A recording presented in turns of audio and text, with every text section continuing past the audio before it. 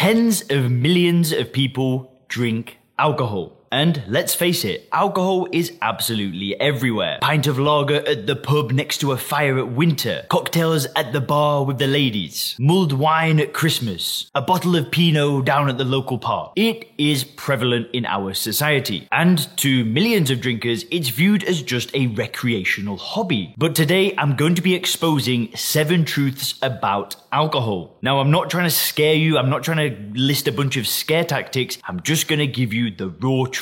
I'm going to hold nothing back in this video, so make sure to stay tuned. Now guys, just before we get into these truths, if you want to get access to a free video training that shows you how to apply first principles thinking to control your drinking, then make sure to click the link in the description. There'll be a short video that shows you how to apply this mental model to stop drinking without AA, without willpower, without rehabs, without therapy. So if you want more information on that, then click the link in the description to get access to that free video training. So the first scary truth about alcohol is that alcohol is the most commonly used addictive substance in the USA. And just exactly how common is alcohol consumption? Well, what is absolutely fascinating is actually 1 in 12 people in the USA have had issues with alcohol dependence at some point. Also, according to the 2019 National Survey on Drug Use and Health, nearly 86% of people reported to having used alcohol at some point in their life aged 18 or older, with 55% of those people reporting that they had used alcohol in the past month. And this level of usage doesn't appear to be slowing down either. Now, the second scary truth is that alcohol is the 3rd leading cause of preventable deaths in the USA. This is a surprisingly high number. According to the CDC, there are 95,000 people that die from alcohol every single year, and it causes 31% of deaths on the road. And the crazy thing about this is that all of these deaths, all of these injuries, all this suffering is entirely preventable. Now, the third scary truth is that alcohol makes depression and anxiety worse. As you can imagine, millions of drinkers out there turn to alcohol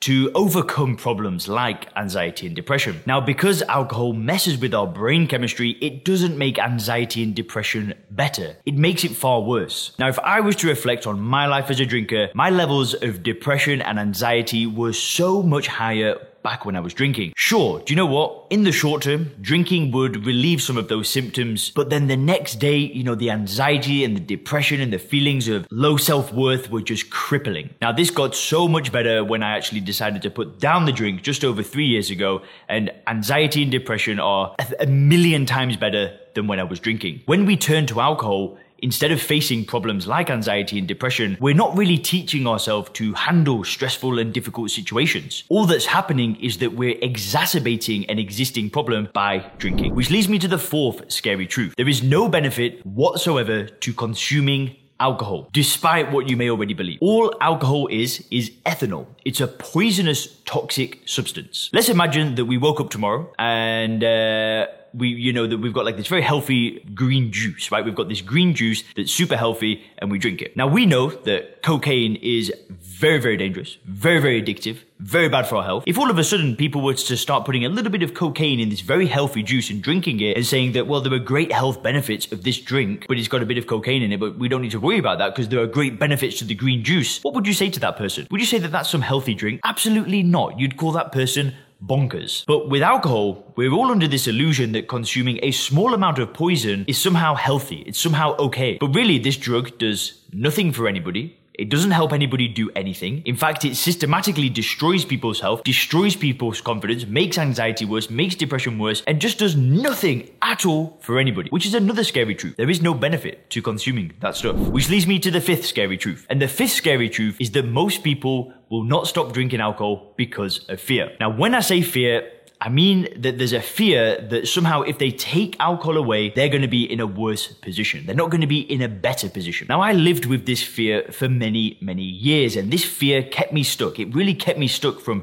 removing alcohol and just building a life without it. Because I always thought that when I took it away, I'm going to be in a worse position. So naturally, every attempt that I tried to stop drinking, it would start with a feeling of negativity, of sacrifice, of doom, and of gloom. And this keeps millions upon millions upon millions of people stuck. And I want to make it very, very clear. There is nothing to fear when you stop drinking alcohol. Your life will not get worse. You will not be in a worse position. You won't be missing out on anything. What happens is life gets better and better and better. The clarity starts coming back. The energy starts coming back. Your mood improves. Everything just improves. Everything gets better and you have got nothing to fear. Now, the sixth scary truth that I want to share with you is about how people stop drinking. And the most popular method by far is the use of will. It's exerting will over an impulse. Millions of people do this all the time. They'll go out after a heavy night. They'll wake up the next morning, they'll feel a bit groggy, a bit hungover, and they'll tell themselves, that's it. We're knocking that on the head. Now, for some people, that lasts a few hours, right? They'll be drinking again by the afternoon. For others, that might last a few weeks. In my experience, that lasted for me at one point 9 months. Just pure willpower. I'm not doing this anymore. I'm done. And this is an extremely popular method. And people have varying degrees of success. If you've used willpower to stop drinking and you're still going and you're still sober, then just turn this video off now. Because the next point, you might not like it. But the seventh scary truth is that willpower is probably the least effective way to stop drinking. And the reason why is because if you have to exert will over the impulse of wanting to drink alcohol, you still actually want to drink it. You're still telling yourself that there is a benefit to it and there is something that you will gain as a result of consuming the drug. In my experience, there was a day when the willpower was just low. I just didn't feel 100%. I might have been tired. I might have felt a bit lousy that day. And during my 9-month period of using willpower, all it took was one day of not feeling strong-willed to drink alcohol again, and then boom, I'm gone. I was drinking again for the next 7 or 8 months. And it was that one moment where the willpower was low and I saw alcohol as a good thing. I wasn't firm in my understanding and my worldview, and I saw a benefit to drinking it, so I drank it, and then boom, tumbled back down that hill.